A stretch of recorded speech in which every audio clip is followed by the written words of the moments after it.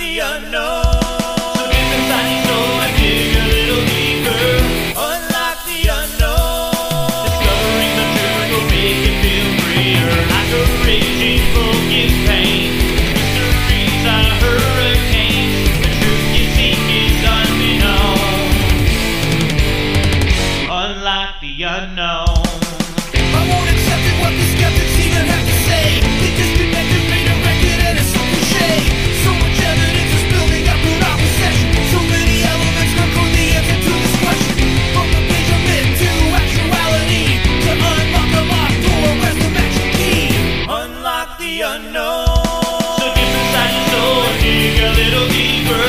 Unlock the unknown. Discovering the truth will make you feel freer. Like a raging bull gives pain. These mysteries are hurricanes. The truth you seek is unbeknown. Unlock the unknown. You have 77 counties in Oklahoma. You go to reports in them, 66 counties. Cheyenne Indians call it Matzo Vista, meaning giant monster. These are some of the best cast footprints that I've seen in a very, very long time. North Canadian River Project, we basically focus our investigations on the North Canadian River or central Oklahoma.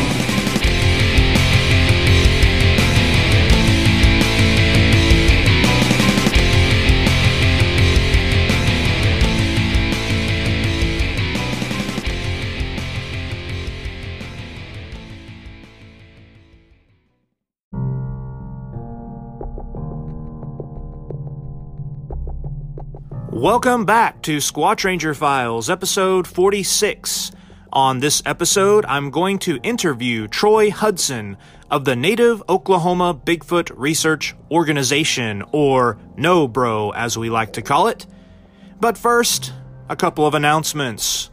We've expanded the show to the Anchor platform, and we are so excited to be here. Anchor helps the show reach Apple Podcasts, Google Podcasts, Spotify, and many more.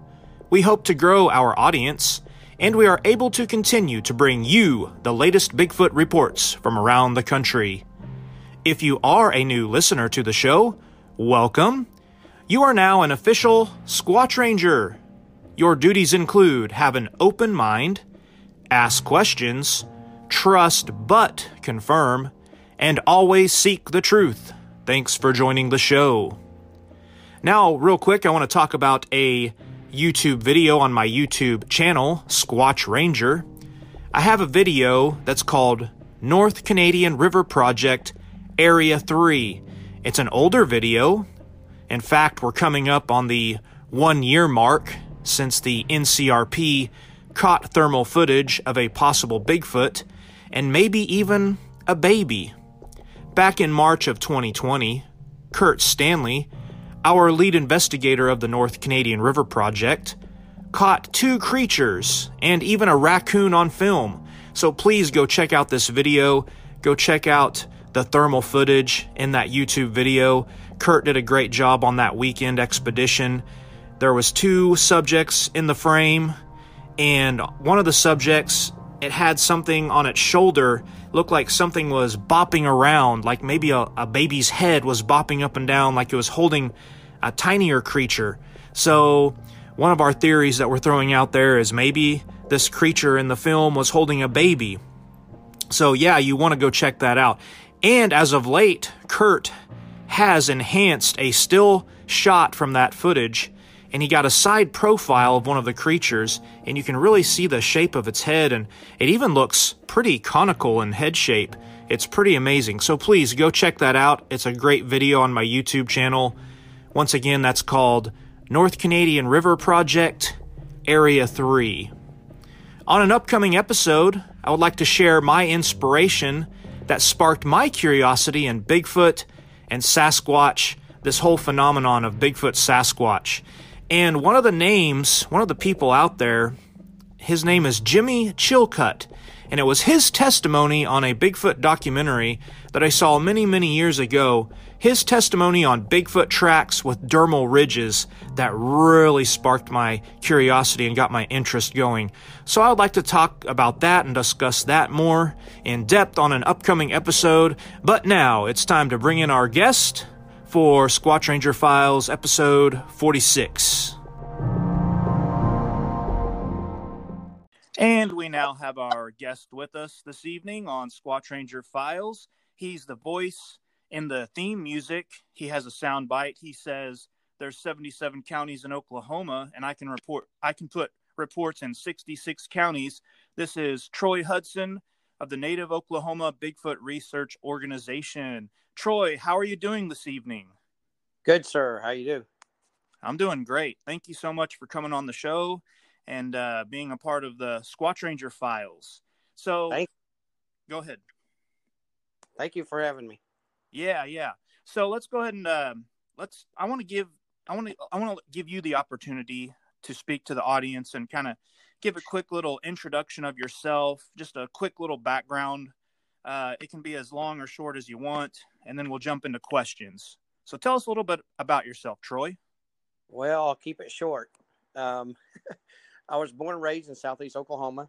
I grew up spending my time outdoors.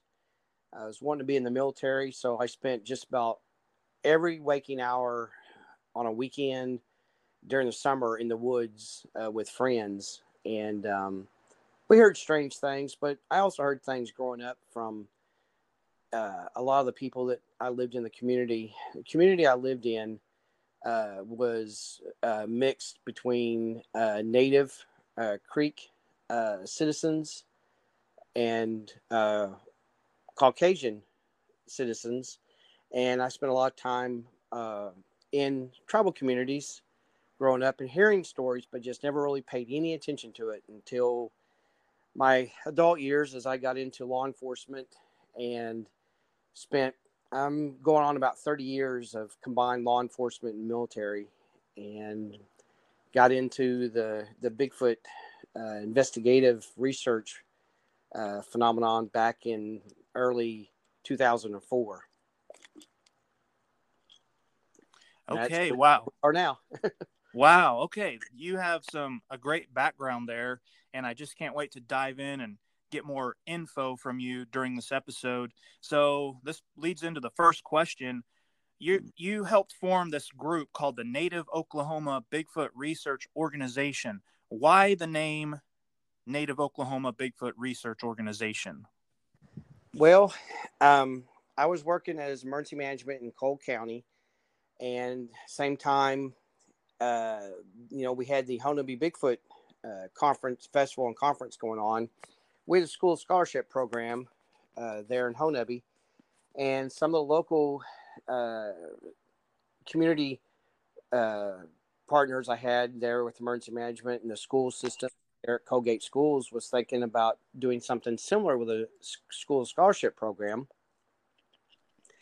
And I was speaking. I was also traveling around speaking, and we had about 3 or 4 of us that were doing some part-time investigations in and around the area, and everywhere we were at, and people would always ask, what's the name of our group? Well, we didn't have a name of the group. It was a bunch of friends.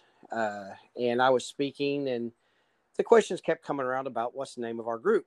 Well, when we decided that we were going to formalize the school scholarship program there in Cole County, as well as some of the other events that we were participating in, we decided that we just going to have to break down and come up with a name. Well, at that time, all of us come from tribal background, come from tribal citizenship. And so we thought, well, we ought to have the word Oklahoma in it because we're in Oklahoma and we're all from Oklahoma. And tribal or native, because that's basically who we are. And that's where we spend most of our attention towards native stories, kind of keeping the traditions, the legends alive. So that's how we just basically came up with the Native Oklahoma Bigfoot Research Organization. And that's kind of where that started. That was about 2015, 2016 timeframe. Very good, very good. I love that you have the native aspect to the group. I really think that's important, and I think that's a great thing that you guys are doing and what you're all about. And I don't think you have to be native to get into the group now. Is that correct? That is correct. We have about 12 members mixed. Not everybody is native. You don't have to be native to join. That's just how the name got started in the beginning. But we take people from all walks of life. I mean, we do have a lot of tribes representative. I mean, we have Cherokee, the Choctaw, the Cheyenne, the Creek. So we have Navajo. So we come from a mixed background. Excellent. Okay, so I want to throw this out here. I know you go to Honubby a lot. You spend a lot of time in Honubby, Oklahoma. That's where the conference is, and we're going to get into that here in a little bit. But other than Honubby, for the listeners out there, are there any other known hot spots in southeast Oklahoma for Sasquatch activity? Well, jokingly, but it's actually true. One of the things I say is if you put a map of Oklahoma up on a wall and you start throwing a dart, anywhere that dart lands is pretty much going to be within very close proximity of a sighting or activity that we all personally know of. You know, we have the state split up into 4 quadrants: the Northeast, Northwest, Southwest, and Southeast. And we have investigators that kind of cover, such as yourself, that covers all those areas. And we all each have an area of responsibility and an area of expertise in those areas. And I mean, it'd be you name a spot. You know, like I said, there's, you know, I'd say there's about 66 counties, but those are starting to grow now. I mean, even out Northwest Oklahoma, there's been reports of sightings and activity going on. I can probably count the counties that don't have activity, which would be the panhandle of, and there may be, we just haven't heard of them, but it's anywhere in Oklahoma at the moment. Wow. Yes. That's amazing. And I agree. Oklahoma has so many sightings, and, you know, who knows, like you said about the panhandle, maybe getting out there towards Colorado, Oklahoma state lines there. Maybe they're out there. Who knows? And like you've said before, I've heard you say before, there's people that have had sightings and they just don't report it. And so people like us just never know about it. That's correct. That is correct. You would pretty much say 1 out of every 3 sightings, you know, well, I mean, that's kind of a hard ratio to go by, but I would say probably 3 out of 5 sightings probably do not go reported. That's just probably a better way to describe it. Wow. Okay. I want to jump into the conference. I was personally affected by this. Well, I'm going to say I was personally disappointed, but I understand why. We didn't have the conference back in the fall of 2020. We didn't have the Honubby Bigfoot Conference. Is there any latest news on the Honubby Bigfoot Festival and Conference for next year? Is it looking like it's projected that we will have the conference? You are the man to talk to. What can you tell us and share with us about the conference coming up, possibly next fall? We are planning. We're moving forward. We're planning right now as if we are going to have it, and that's the plans. We are having it. At the moment, I mean, that's exactly where we're working towards. Of course, we are many, many months out, but we are planning to go forward with it. I mean, there's no discussion of not having it. I mean, we are having discussions of having it. So, I mean, that's where we are right now. Okay, great news. Like I said, I understand COVID hit, and I understand, you know, we want to keep everyone safe, and we're social distancing, and we're canceling a lot of things going on out there in the world. But also, right now, things are starting to open back up in a lot of areas, whether we agree with it or not. And so, I'm looking forward to that conference next year, and I hope it pulls through, and that we get to meet together again and talk about some Sasquatch. I agree. Now, I understand, because I know you lead some expeditions, some Bigfoot expeditions on the weekends. So like throughout the year, maybe when it's not the Honubby Conference, you have these things called the Kiamichi Mountains Adventures. Tell the audience, what is the Kiamichi Mountains Adventures? Well, the Kiamichi Mountain Adventures, the name of that was kind of born back in around 2014. I've been providing expeditions earlier, back in the days when I was actually with the BFRO. I led their expeditions in Oklahoma, Texas, and Arkansas. And when I left, the expeditions kept on going, but they were just kind of us hanging out. And we were getting a lot of questions on Facebook, and I was getting a lot of emails about people wanting to come out and join us. And we were starting to get, a few larger groups, 10, 15 people. And it became a little bit of a financial struggle, where myself and some of the other guys involved were putting money out from our pockets.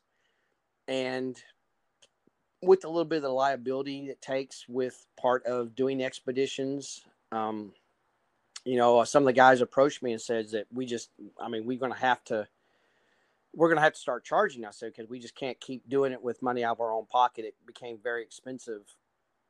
So we struggled with a fee, what would be reasonable. At the same time, I had a lot of people in the Bigfoot field telling me that, a lot of people are also coming for our knowledge. They're also coming to learn from us. So like anything, and I am nowhere near an expert, but, along with everything, you're providing that knowledge that we've acquired over the years. And like anything else, reference to a lot of the other Bigfoot organizations that do organize field expeditions, you have to pay.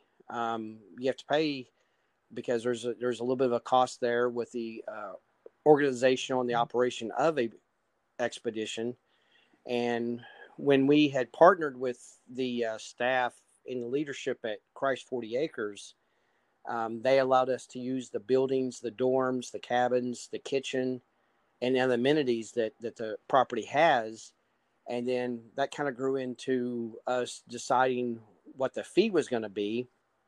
And then at the same time, another question pop up. What's the name of these expeditions? Is it the Native Oklahoma Bigfoot Research Organization expeditions? But we also found that when we do the expeditions, it's not just the Bigfoot. People get to come and enjoy the going out in the mountains, and people bring their 4-wheelers and their ATVs, and it became a little bit of an adventure because we were going up into the mountains and going through a little bit of rough terrain, and people see bear tracks, and there's been one time we had a mountain lion spotted on one of the expeditions, so it became a little bit of an adventure. That's why we decided that we would call it the Kiamichi Mountain, the adventures, because it was an adventure other than the fact that people were there for Bigfoot. It's grown into a very popular event. At one time we would have 7 or 8 of them a year, but due to my job and due to the other staff that participates, their time is critical with their job too. So with the recent years of everything going on with COVID and the weather and everything, we've had to kind of cut some of those expeditions short in a sense of, rescheduling them and everything. So we hope this year that we will get back into a full swing of a schedule of having them again. The activity is still there. I mean, myself and some of the other guys, part of the organization, we're there, twice a month. Sometimes we're there, 3 times a month, and the activity is still there. I mean, there's still stuff going on. We had an expedition back in December, and it was a very enjoyable weekend. A lot of stuff happened. A lot of people got to see some strange things, and so we're looking forward to 2021. So let me ask you, what makes your expeditions different and stand out from other expeditions that people could go on? Well, as I said, I was the organizer for the BFRO expeditions back in the mid-2000s, and my knowledge of all the other expeditions that are out there from different organizations. And what is unique is a lot of the Bigfoot expeditions, you have to bring your own tent, you have to bring your own food, you have to haul in your own water, you pay a fee, and you pretty much are out in the elements. Now, what is unique is we have found over the years that people enjoy coming to an expedition, that they don't have to worry about anything. All they need to do is show up. We have, we have dorms and cabins that people stay in. They have running water. They can take a shower, sleep in a nice bed. We cook, for the attendees on Saturday, lunch and dinner. And the amount of activity that occurs on our expedition, not throwing all the other expedition organizations, under the bus, but we have a very good ratio. We have a lot of people that's come on expeditions that has got to see what they came for. A lot of people probably come in the beginning thinking that maybe we have people in the woods doing sounds and whatnot, but they find out very quickly that we're all together. There is nobody out there playing games, and they go away very happy. We have a lot of people that return. What is the unique part of the expedition is we share what we know. I mean, we've just recently started actually providing classes when people come on expedition during the day. We provide tracking classes, foot cast, how to make cast. Jim Mordecai, presents that class. How to photography, that's your expertise. You help provide what's the best way to do photography, videoing, even when you're interviewing a witness. We provide that information.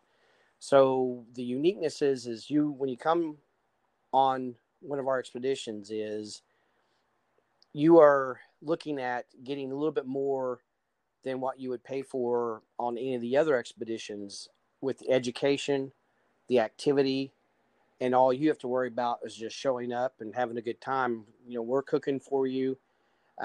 We're taking you out to some locations, and at the same time, like we tell everybody in the beginning, there's no guarantees what's going to happen, but with the statistics of what's happened in all the past of all the other expeditions, we don't ever promise anything, but I guess you could say the Bigfoots, they provide some great activity. There's been a lot of stuff happen. There's been a lot of people that has seen them even in the daytime on our expeditions. And a lot of crazy stuff happens at night. So I guess that's probably the best way I can describe it.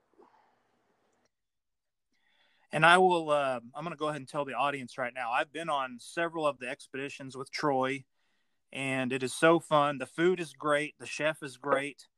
Also, talking about the activity, my second expedition out, Troy and I actually had an experience where we might have had a possible bluff charge. And we won't get into all the details about that because we've told this before, but for the audience listening right now, yes, we might have had a possible bluff charge in the middle of the night. You can comment if you want. Yeah. Again, that's why we put the word adventures at the end of the name of the expeditions, because you never know what's going to happen. You have to always have your head on a swivel. You always have to be paying attention, because, you could go for 40 minutes or an hour of nothing happening, and then all of a sudden, in a blink of an eye, we have all kinds of stuff. Some people refer to as all heck breaks loose. I mean, we, a couple expeditions back, I've never heard 11 tree knocks in a row. And one night we had 11 tree knocks less than probably 100 yards from us. And we knocked back, and they knocked, or he or she or whatever, they knocked back. But 11 tree knocks in a row, that's first for me. So there's a lot of stuff that happens that it's always a first for me on these.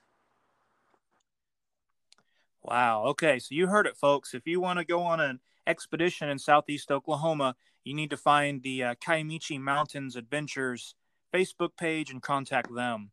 All right. I want to talk about the Honabi Bigfoot Conference a few years ago. I can't remember exactly what year it was. I thought it was 2018. But a couple of days prior to the conference, some footprints nearby the grounds, on the grounds, where the conference is held was discovered. We found some footprints. So I didn't. I wasn't there, but you were led to these footprints. Can you comment and tell us the whole experience of the discovery of these footprints just days before the conference at Honubby? Yes. So we had been, coming down to Honubby in the summertime. We go down and go swimming in the river, and some of the guys go fishing, and it's really hot. There's not a lot of stuff goes on. We merely come down just to hang out and have some camaraderie. And, we know a lot of people in Honubby. I know a lot of people. I've known a lot of people there over the years, and there's a lot of friends. And we'll go down just to visit with them and hang out. If we have Bigfoot activity, that makes the weekend all the better. But a lot of times we're down there just to hang out because of the environment. I spent a lot of time in that area as a kid, so it's kind of home to me. And we didn't have much activity that summer.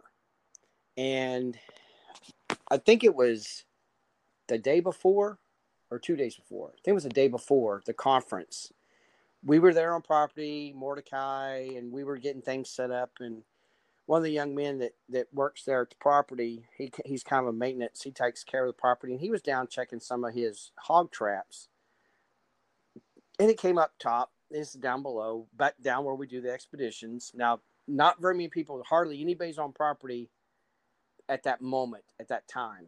Nobody's been down below because basically a lot of the vendors are starting to arrive, but they don't go down below. They just don't leave property. And he came up and on his four-wheeler, and he found me over there by the office. And he said, "Hey, I need you to come take a look at this. I found some tracks down here in the mud that don't look right." So we went down there, and it's a mud hole that's kind of always muddy. Even during the summertime, it might dry up, but water stands in it most of the time through the year. And it's right on the main trail. And when he brought me down there, and I got off the four-wheeler and I looked at the track, it was just, it was just a shocker because the size of the foot, the angle of the way the toes are, the mid-tarsal break. It's just everything about it was a no-brainer. It was not a human foot. And I turned to look at him and I said, "Congratulations, there's your first Bigfoot." And he goes, "Wait a minute, there's another one right there." And there was another half print off just above it. Whoever it was had came across that trail, stepped in it, stepped over, but it didn't stop there. You could actually follow it where it goes off into the woods and down, I don't know, probably about 120 yards. There's a sandy area down by the picnic table that goes down to the river. And there were more tracks in the sand down there. So it was the same. We figured this individual was, I'll have to get with Mordecai, but I would have to say that he was probably well over 9 feet tall due to the size of the tracks. Mordecai arrived. Wow. I had told him. He got the casting material. We went down and casted it. The pictures are on our Facebook page. But it was a very large print. I think it was over, help me if I'm wrong, Ryan. Was it over 16 inches, I believe? Yeah, I believe that's right around where it was, yes. So, They're impressive very tracks. Impressive. And those are the first real good tracks that we have ever found on that property. That is amazing. I hope that, in the future we find more. That is just such a cool experience. So like he said, folks out there, if you want to see some pictures of the tracks, go to the Native Oklahoma Bigfoot Facebook page. Is that where they'll find the pictures? Okay, yeah. Go there and click on photos and scroll through until you find some footprint tracks, and you'll see them. They were impressive. And we also present the casts at some of our public speaking events, and we'll get into that here a little bit later. But right now, I want to dive into a little segment that I like to do with the guests. I like to read a random Bigfoot report that's been reported and get the guest's reaction. So you might have heard this report before, maybe not. I don't know. I just like to get the guest's reaction of what they think hearing the report. So this Bigfoot report comes from Muskogee County. And by the way, I took this report. And it was at Haskell Lake in 1990. And I do know this eyewitness personally. Okay, so a group of teenagers, 1990, a group of teenagers went out to a popular hangout spot late one night between 10 and 11 o'clock. The road they were on was actually the dam of the lake. One side was water and the other side is a very, very steep drop-off into a wooded area. As they were driving across the dam, a very large black figure ran up from the side of the steep incline. The figure was at full speed, and it ran into the side of the Chevy pickup, breaking the rearview mirror. The driver kept describing how it would be impossible for a human to be running with that much speed up an incline and that steep of an incline with that much force. The group departed the area and went back into town, and they kind of collected their thoughts. They decided to return to the area. So they drive back and forth for about an hour across the dam, and they never saw the figure again. The driver returned the next day to look for any signs and found none. Once again, he couldn't understand how something could be running up the incline with that much speed and force and strike his truck as it did. So I want to get your reaction, like, the power of these things, what's described, how powerful they are, how could something run up an incline like that? What's your reaction to this report? What was it? Did they describe the speed at which they were driving? I think it wasn't fast. I don't know exactly how fast they were going, but it probably wasn't super fast. It was probably a medium little cruise. So probably maybe about 10, 12 miles an hour, maybe. Yeah, let's say, right in that range. Think about a human. Let's say, for instance, a human did that out of trying to scare them or to do whatever would be in a human's mind of doing something like that. For a human to even come at it from a straight shot, say it wasn't a steep grade going upwards. Let's just say it was a flat ground. Even someone that would run into the side of a pickup truck and break the mirror, that person would have probably some sort of injury of some type, a shoulder, a facial, an arm, a hand, some type of injury they would sustain from running into a side of a vehicle that's moving. Even 5 or 10 miles an hour, they're going to sustain some sort of injury. And you would think that if it was a human wearing a costume or just wearing all black, as soon as they strike the vehicle, they're going to fall to the ground. They're probably going to yell out or scream or moan or cuss or something. So it's interesting.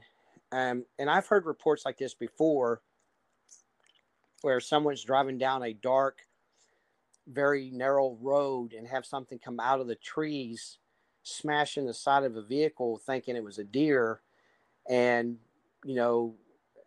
this is not the only case I've heard similar to this, but I would think that the location where they were at nighttime, there's no way to know what's in the mindset of a Bigfoot of why they would do something other than probably it disturbed him or her in some fashion. Maybe he or she was hunting, or I don't know, but it sounded like it was aggravated and wanted those people to leave. So it decided to come up the side of that hill and smash into the side of their truck, because obviously they left. Is that correct?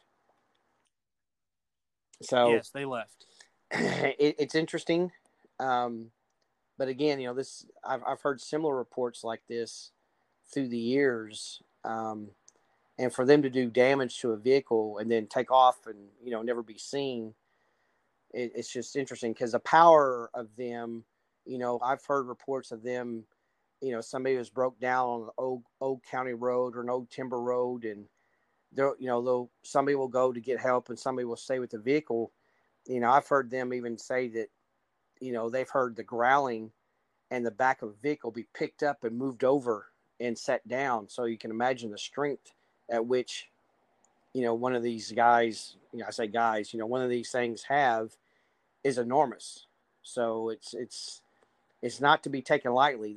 They're definitely not something to be shooting at or trying to, you take action against, because their strength alone and speed alone is you're not going to be able to survive that encounter if somebody ever were to try to think that they're going to take one of these, to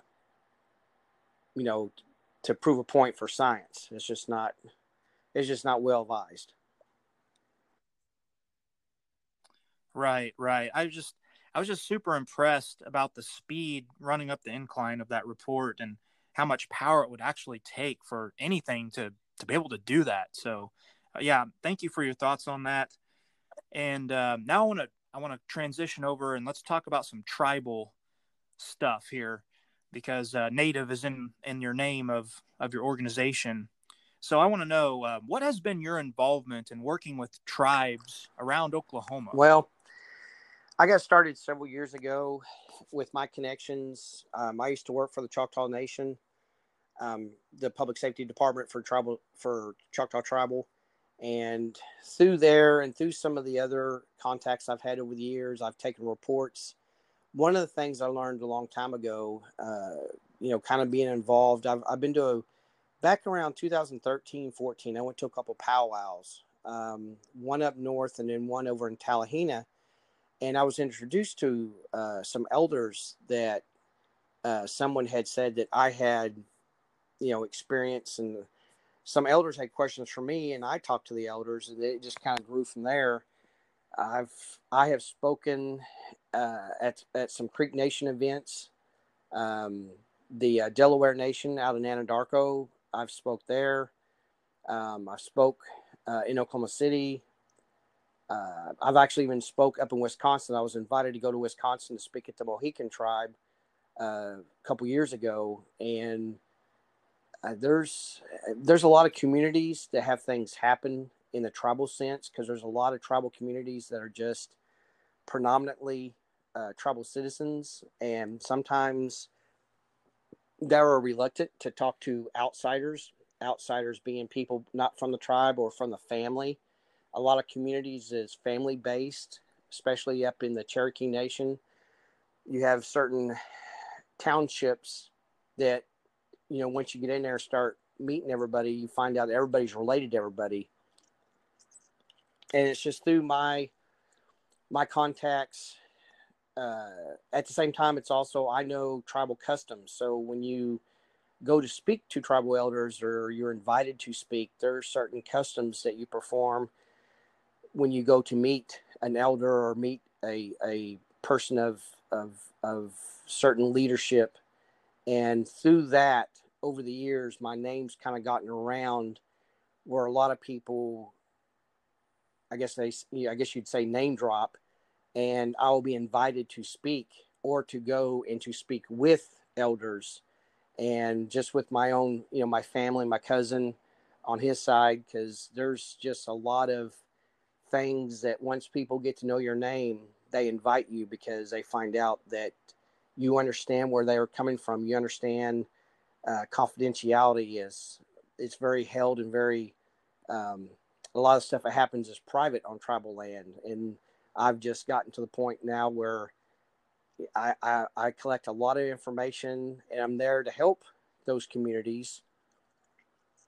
At the same time, my connection with the DNA Project, there's a lot of stuff that I also act on behalf of the DNA Project with some of the tribal communities.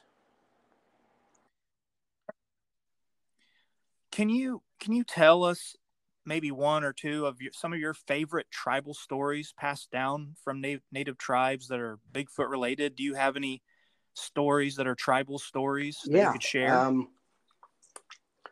I'm trying to think of one that stands out. Well, one of the times back in 2010, I had the privilege to visit the Ponca Nation, and became a good friend with Pete Buffalo Head. And one of the stories that they shared with the Ponca Nation, at one time, the Lakota Sioux and all them were one nation, just like some of the other nations have, had separated through the years, through the generations. Because, the Muskogean family, the 5 civilized tribes, the Seminole, the Creek, the Choctaw, the Chickasaw. And the Ponca described that where they came from up north, the plains up in the north, the Dakotas, that when they came down to Oklahoma, the Big Brother is what they refer to, Bigfoot as Big Brother. They watch out for them, and they described it. They came with them, traveled with them. But I've heard other stories from other nations that same thing. I've heard from some of the Choctaws when they were part of the removal from the Mississippi area, that those Bigfoots actually came with them, followed them over to Oklahoma, the Indian Territory, which is now Oklahoma. Probably the most interesting aspects of some of the tribal was how well they look at them in respect to the sense of a lot of the names that's used tends to translate to Big Brother, or the men, the people, the tall people of the woods, because they don't fear them, they respect them. They allow them to have their areas, and they don't tread into their areas at the same time. In some regards, the Bigfoots don't come into their areas, but we know sometimes that's not true. There's a lot of tribal stories where a young boy will be down by the river or down by the creek and will fall into the creek, and something will pull them out of the creek. Now, he'll lose footing and fall into the creek, and in a sense is starting to drown because he can't swim very well because of the swiftness of the water. A hand will reach down and grab him and pull them out onto the bank. And when the young boy will look up, and it's a Bigfoot. Obviously, the Bigfoot saved the boy. So there's a couple of stories that are similar to that. And that's why they refer to them as Big Brother, because they're always watching out for them. That is so cool. That is so interesting. And how you described how the Bigfoot moved along with the tribes when they were moving land. There must be a trust and just a deep connection there between the Bigfoot and the tribes. That's just amazing. One of the people, people ask me a lot, what's the connection between Native Americans and Bigfoot? Well, about the only way I can sum that up in is Native people are a lot more spiritual in a sense. Not all Native people are, but in the old days, a lot of, those generation of Native people, they're a lot more spiritual, and they tend to respect the land. They tend to respect what Mother Nature is. They tend to respect what the great creator, God. And, in a lot of tribes, they have names for God that refers to the Great Spirit. Excuse me. And so it's a sense that because Bigfoot, in some beliefs is a spiritual being, and they think that, in my mind, there's probably a connection there between what the Native people are in a sense of where they've come from through the generations of being very spiritual and respecting the land. That's maybe where some of that connection comes in, because it is believed that Bigfoot can read your heart. They can understand, very, very in tune with who you are, perception. So, there's really no good answers, but I just think that it's merely the spiritual connection. Wow. Okay. Can you tell me any native tribes, if any native tribes in or around Oklahoma have special names for Bigfoot, well, they all Sasquatch type creatures? The Creek Nation have several names for them. The Seminole do. The Seminole, I at the moment I can't really pronounce it quite well, but the English translation means they can stand in front of you and you can't see them. Some names also means to forget, because when someone sees the Bigfoot, they come across them in the woods, they forget where they are. They forget time and space, and they forget what happened. And it's many years later when they remember what had happened. So,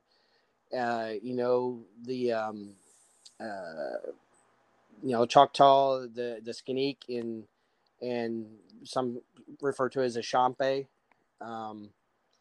The Lakota have different names. some of them are good, some of them are not good. Sometimes, in some of the tribes, especially up north with the Lakota Sioux language, they refer to it as a Wanache, means a dark spirit, not meaning dark spirits in bad, because they're in the dark. I mean, they're always in the dark. They're always standing in the shadows. So there's various names. Some are good, some are bad. Each tribe has a name for them, and some of them are kind of hard to pronounce, but majority of all of them refer to them as another tribe of people. Big man, big brother. They refer to them as another tribe. They're not referring to them as an animal. They're not referring to them as something from outer space. They're just another form of people that live on the earth just as we do. They just don't live in the environment that we are. They don't need technology. They don't need cars. They chose to live where they live, and that's where I think a lot of the references to certain native tribes and stuff, they leave them alone. They just let them be. So hopefully that helped answer that. No, it did. It did. Can you tell the audience, what is a storytelling event, and do you participate in any storytelling events yes. around Oklahoma? That is majority of what I am invited to, is to help MC, help lead, and start the storytelling off. Storytelling, in a sense, is a tribal custom. It is a time in the evening where families were able to get together, and the elders of the family or of the tribe would be able to tell stories of the old days, tell stories to help enlighten the younger generation to be more respectful to the earth and to the creator and to the animals. One of the things, though, in tribal or in storytelling with Bigfoot is people like to come to listen to the stories of Bigfoot. And we started the storytelling at the Honobbe Bigfoot Conference and Festival back in 2010 when the organization had left, we had stepped in to help keep the conference going, and we started a storytelling event. And so far, that has been probably the most that most people come for. We actually have learned over the years by organizing and leading the conference there in Honobbe. We have found out that there's people that come specifically for the storytelling. Some people drive from different parts of Oklahoma just to come to the evening time for storytelling. They don't come to the conference. They don't come to the festival. So the storytelling at the Delaware Nation event in Anadarko, some of the events up in the Northeast, I've been at some, RSVP type style storytelling where I've been asked to come by myself just to be there for the community, a tribal community, just to do storytelling. Storytelling is a good way for people that sit in the audience to see that other people are having these experiences. And sometimes when the storytelling's over, I will be approached by somebody that was in the crowd that did not feel comfortable with standing up to tell their story, but they'll tell me later in the evening what happened to them. So a lot of people I see and hear talk that the storytelling is kind of a what's a word I'm trying to find? It's kind of I don't know what the word I'm trying to find. Basically, that it helped them cope with what's happened to them because they've heard other people stand up and tell their stories. So there's a little mechanism there that helps people kind of cope with what they've had, and they realize other people have had the same experiences or something similar. So it's kind of I don't know the word I'm trying to find. It's like when you have an issue and you go talk to a counselor and he helps you. There's a word I'm trying to find, but I can't. It's escaping my mind. Closure.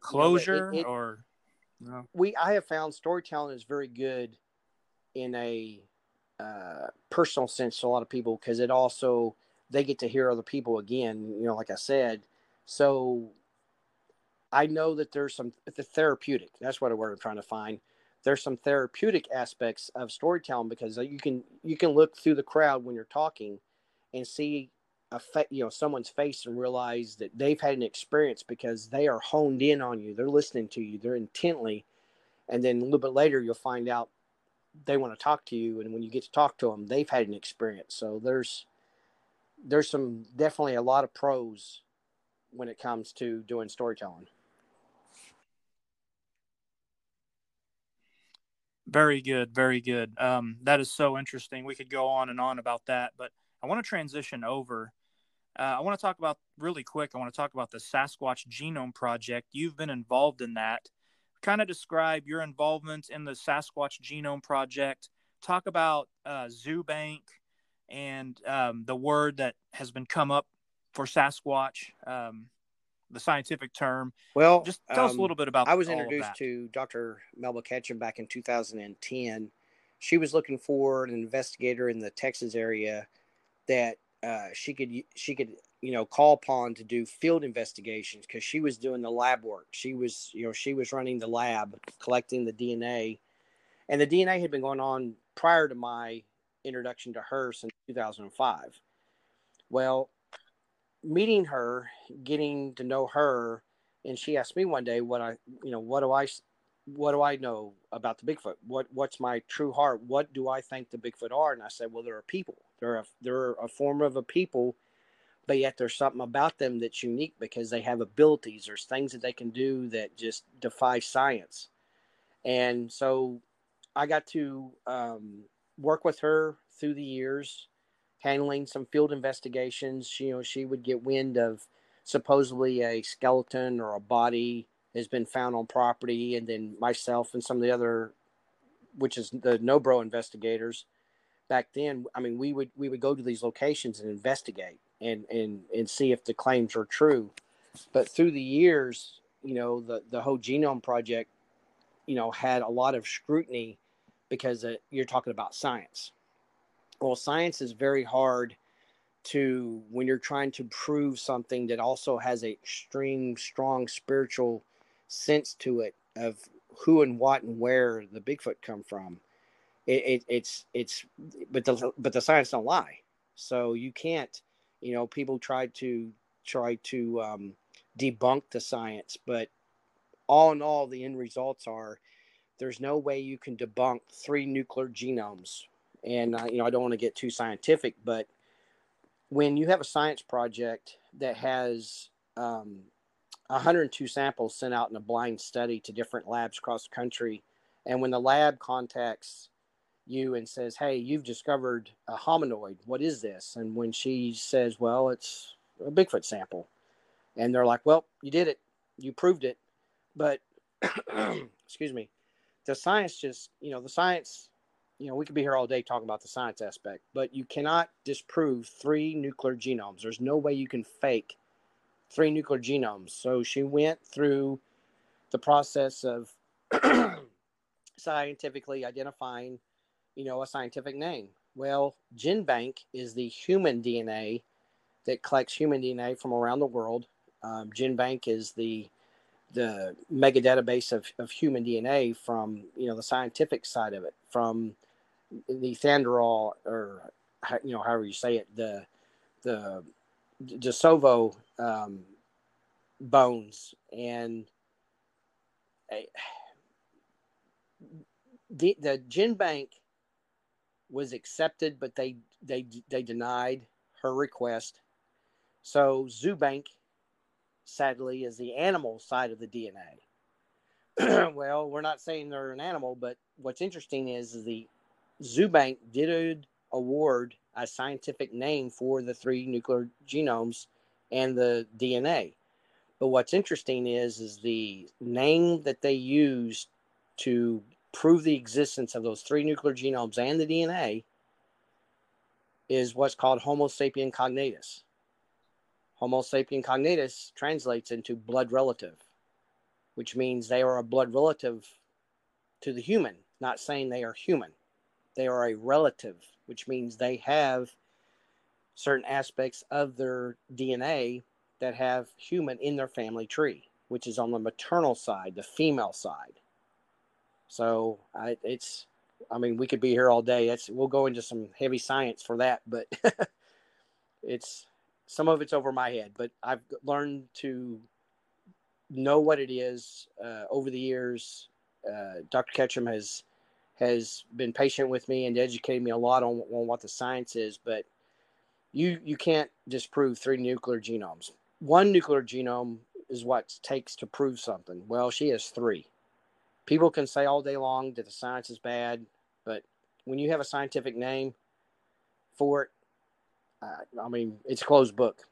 It's over. It's done. She found it. So. Right.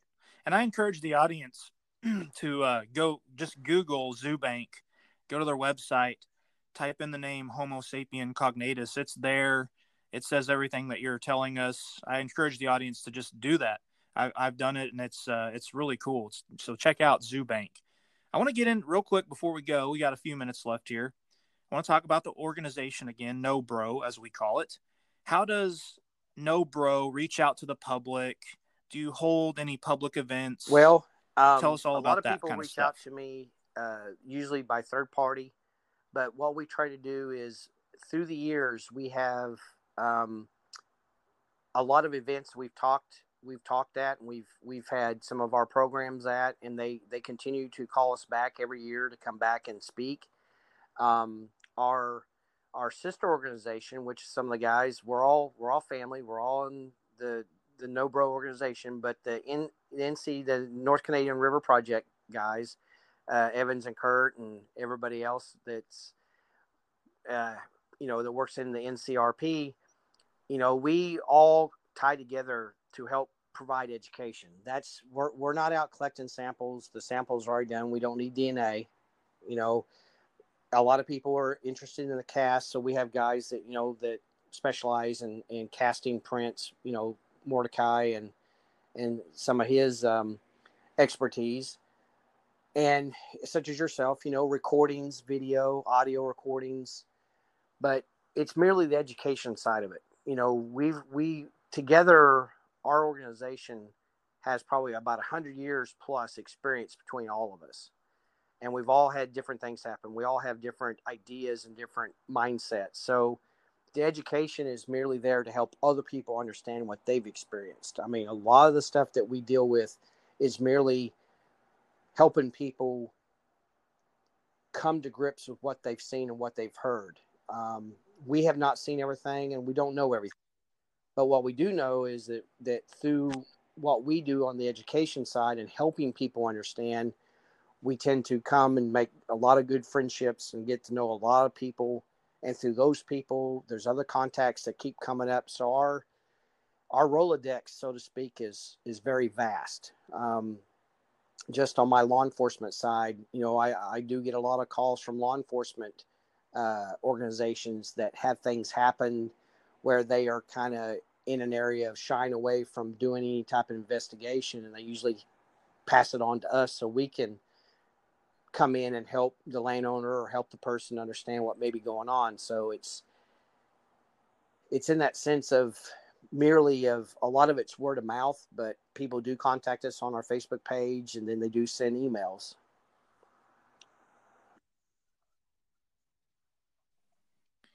All right, real quick before we go into final thoughts, I want you to give a random strategy or tip to someone just starting out to Bigfooting or researching. What's like some random strategies or tips to help people a lot of people reach out field? to me and ask me, have I read this book? Have I watched that movie? Have I listened to this guy on podcasts? Well, my days are spent because of my job. I'm very busy at my job, and it's not, I'm saying that I'm not listening to these things, but what a lot of people, I had one person, this is where I'm kind of going towards this. We had a person come on an expedition several years ago, and they, at the end of the weekend, they had a lot of stuff happen. They actually got to see one at night cross the trail in front of them. And they told me the next day, they said, hey, I've read every book. I've tried to get every piece of material to learn about Bigfoot. And what they learned in that one weekend with us, they learned more in that one weekend than they spent all those years reading the books and videos and watching shows and watching movies. And I said, well, it's nothing bad on the people that made those shows or wrote the books. It's just that A lot of that stuff, a lot of people that write books, they're not field researchers. They're taking other people's accounts. They're taking other people's information and writing a book. They don't have field experience. And that's not to say or negate anybody that does and does write a book. Most of our stuff is purely field, boots on the ground, out in the field doing it. And that's where we ask, people that want to come on our expedition. They always ask, well, what do I need? What kind of book do I need to read before I come? I said, well, you can read any book you want. I'm not saying you don't, but what you learn is different than what you read. What you find out in the field is completely different than what you read in any of the books. My advice to people is, if they're not able to come on one of ours, maybe go on another expedition with somebody. I've had other people come on ours and they ask about other organizations. You go on their expeditions and see how they are. It's not a competition. Ours are not any better than theirs, but we tend to, we tend to go to an area where we know they are, and they know they come down and visit, but they come down and bluff charges and throw rocks and hoot and holler and smack on trees. But the best thing of it is just, go to an area where there's been activity, sit in the dark and listen. They're going to come visit you. You do not have to go look for them. If they are in the area, they're probably going to come and see what you're doing, but there's also a lot of keys. There's also a lot of tricks of the trade to know what to look for and what to listen for, because there's, other than a very unpopulated area, which is very little, there's noises everywhere. So it's kind of hard to determine what is what when you're out there. It takes time. It takes time being out in the field to understand what noises belong to what. Is that an owl? Is that a bird? Is it someone shutting a car door, half a mile away or something? So it's spending time in the field, getting to know your environment and getting to know what belongs and and getting to know what belongs and what don't belong. So.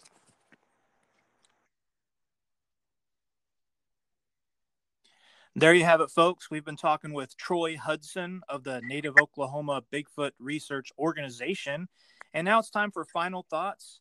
This is a time for you, Troy, to just give your final thoughts, maybe plug the No Bro Facebook page, websites, Kaimichi Mountains Adventures, the Honabi Conference. 2021. Go ahead. Final thoughts. And we know a lot of states are opening up. Texas is opening up, and Oklahoma will probably be opening up probably here in the future. And we're going to get out. We're going to have some more expeditions, and we're looking forward to the 2021 Honabi Festival, Bigfoot Festival and Conference. And we hope to see everybody there. And we hope to, get back into the expedition, the swing of things, and, get a lot more people out in the field. And we're trying to grow too as an organization, because we have a lot of reports. We have a lot of stuff comes our way, but we just don't have enough investigators to get out there and check some of these reports out, because we're all busy. We all have, our daily jobs in our lives. So one of the things, though, that we do provide training. We just don't take somebody on and throw them out in the field. They have to go through some training. There's some courses that we provide. Our first one last year, we'll be doing another one this year, a basic investigators course that covers various interviewing techniques, print casting, and such as yourself. You talk about videography and photograph and audio equipment, and how's the best way to get the best pictures of evidence. And we just have even working with drones, when Kurt comes in and just showing how drones are able to come in and help map out areas when we're looking for evidence and everything. So that's about all I got right now. Very good. Very good. So, folks, if you want to contact Troy and the Native Oklahoma Bigfoot Research Organization, visit their Facebook page, give them a private message. Also, they do have a website. It is https://sites.google.com/site/NativeOK Bigfoot Research. Troy, thank you so much for coming on, and I hope you're not a stranger. I hope we can get you on here again in the future. Thank you for having me. And you have a good evening, my friend. Thank you.